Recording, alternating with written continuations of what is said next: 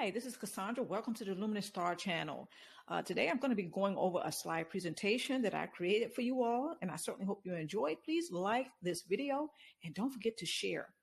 All right, early exposure to high adversity influences toxic amounts of stress. First topic or topics of discussion. Number one, going past the obvious reasons why childhood trauma is not your fault. Topic number two, the cortisol effect. Impaired hippocampus and overactive amygdala.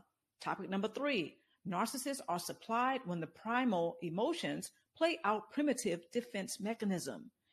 The last topic, dysfunctional relationships with narcissists and those with a cluster B personality type might trigger unpleasant emotions and thoughts. Okay, and this can influence negative reinforcements. All right, point number one. It might seem cliche to some when others state that it is not his or her fault for being mistreated as children by narcissistic parents and or grandparents. Okay, so point number two, obviously, children do not set the tone for parent-child relationships due to being children. However, it may prove to be more of a relief to realize that the science behind why it is not his or her fault when narcissistic parents engage in diabolical tactics when narcissists apply. Okay, so it may be a relief to some people. Some people may not care why their parents and or grandparents mistreated them. Okay, they may not care why or how it came to be that their parents and or grandparents has a cluster B personality type, such as a narcissist or a narcissistic personality. They may have a borderline personality. Okay, they may have a histrionic personality. They may have an antisocial personality.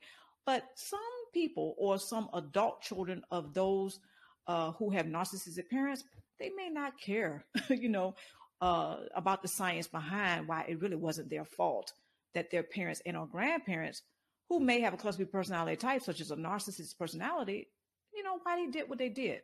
But anyway, it kind of sounds cliche whenever somebody says, well, it really wasn't your fault. A lot of us have gone to counselors or someone that we trust, and we have shared some of our experiences with narcissistic abuse. But then sometimes the response may be, well, it really wasn't your fault. But some people care about the science behind it. It just makes them feel a little bit better to know, well, yeah, really it wasn't my fault because narcissistic parents and or grandparents, they were diagnosed, say for instance, they were diagnosed with cluster B personality type. So how can it be the child's fault rather than the obvious? Okay, it was their fault, but the science will prove, the science behind it all can prove.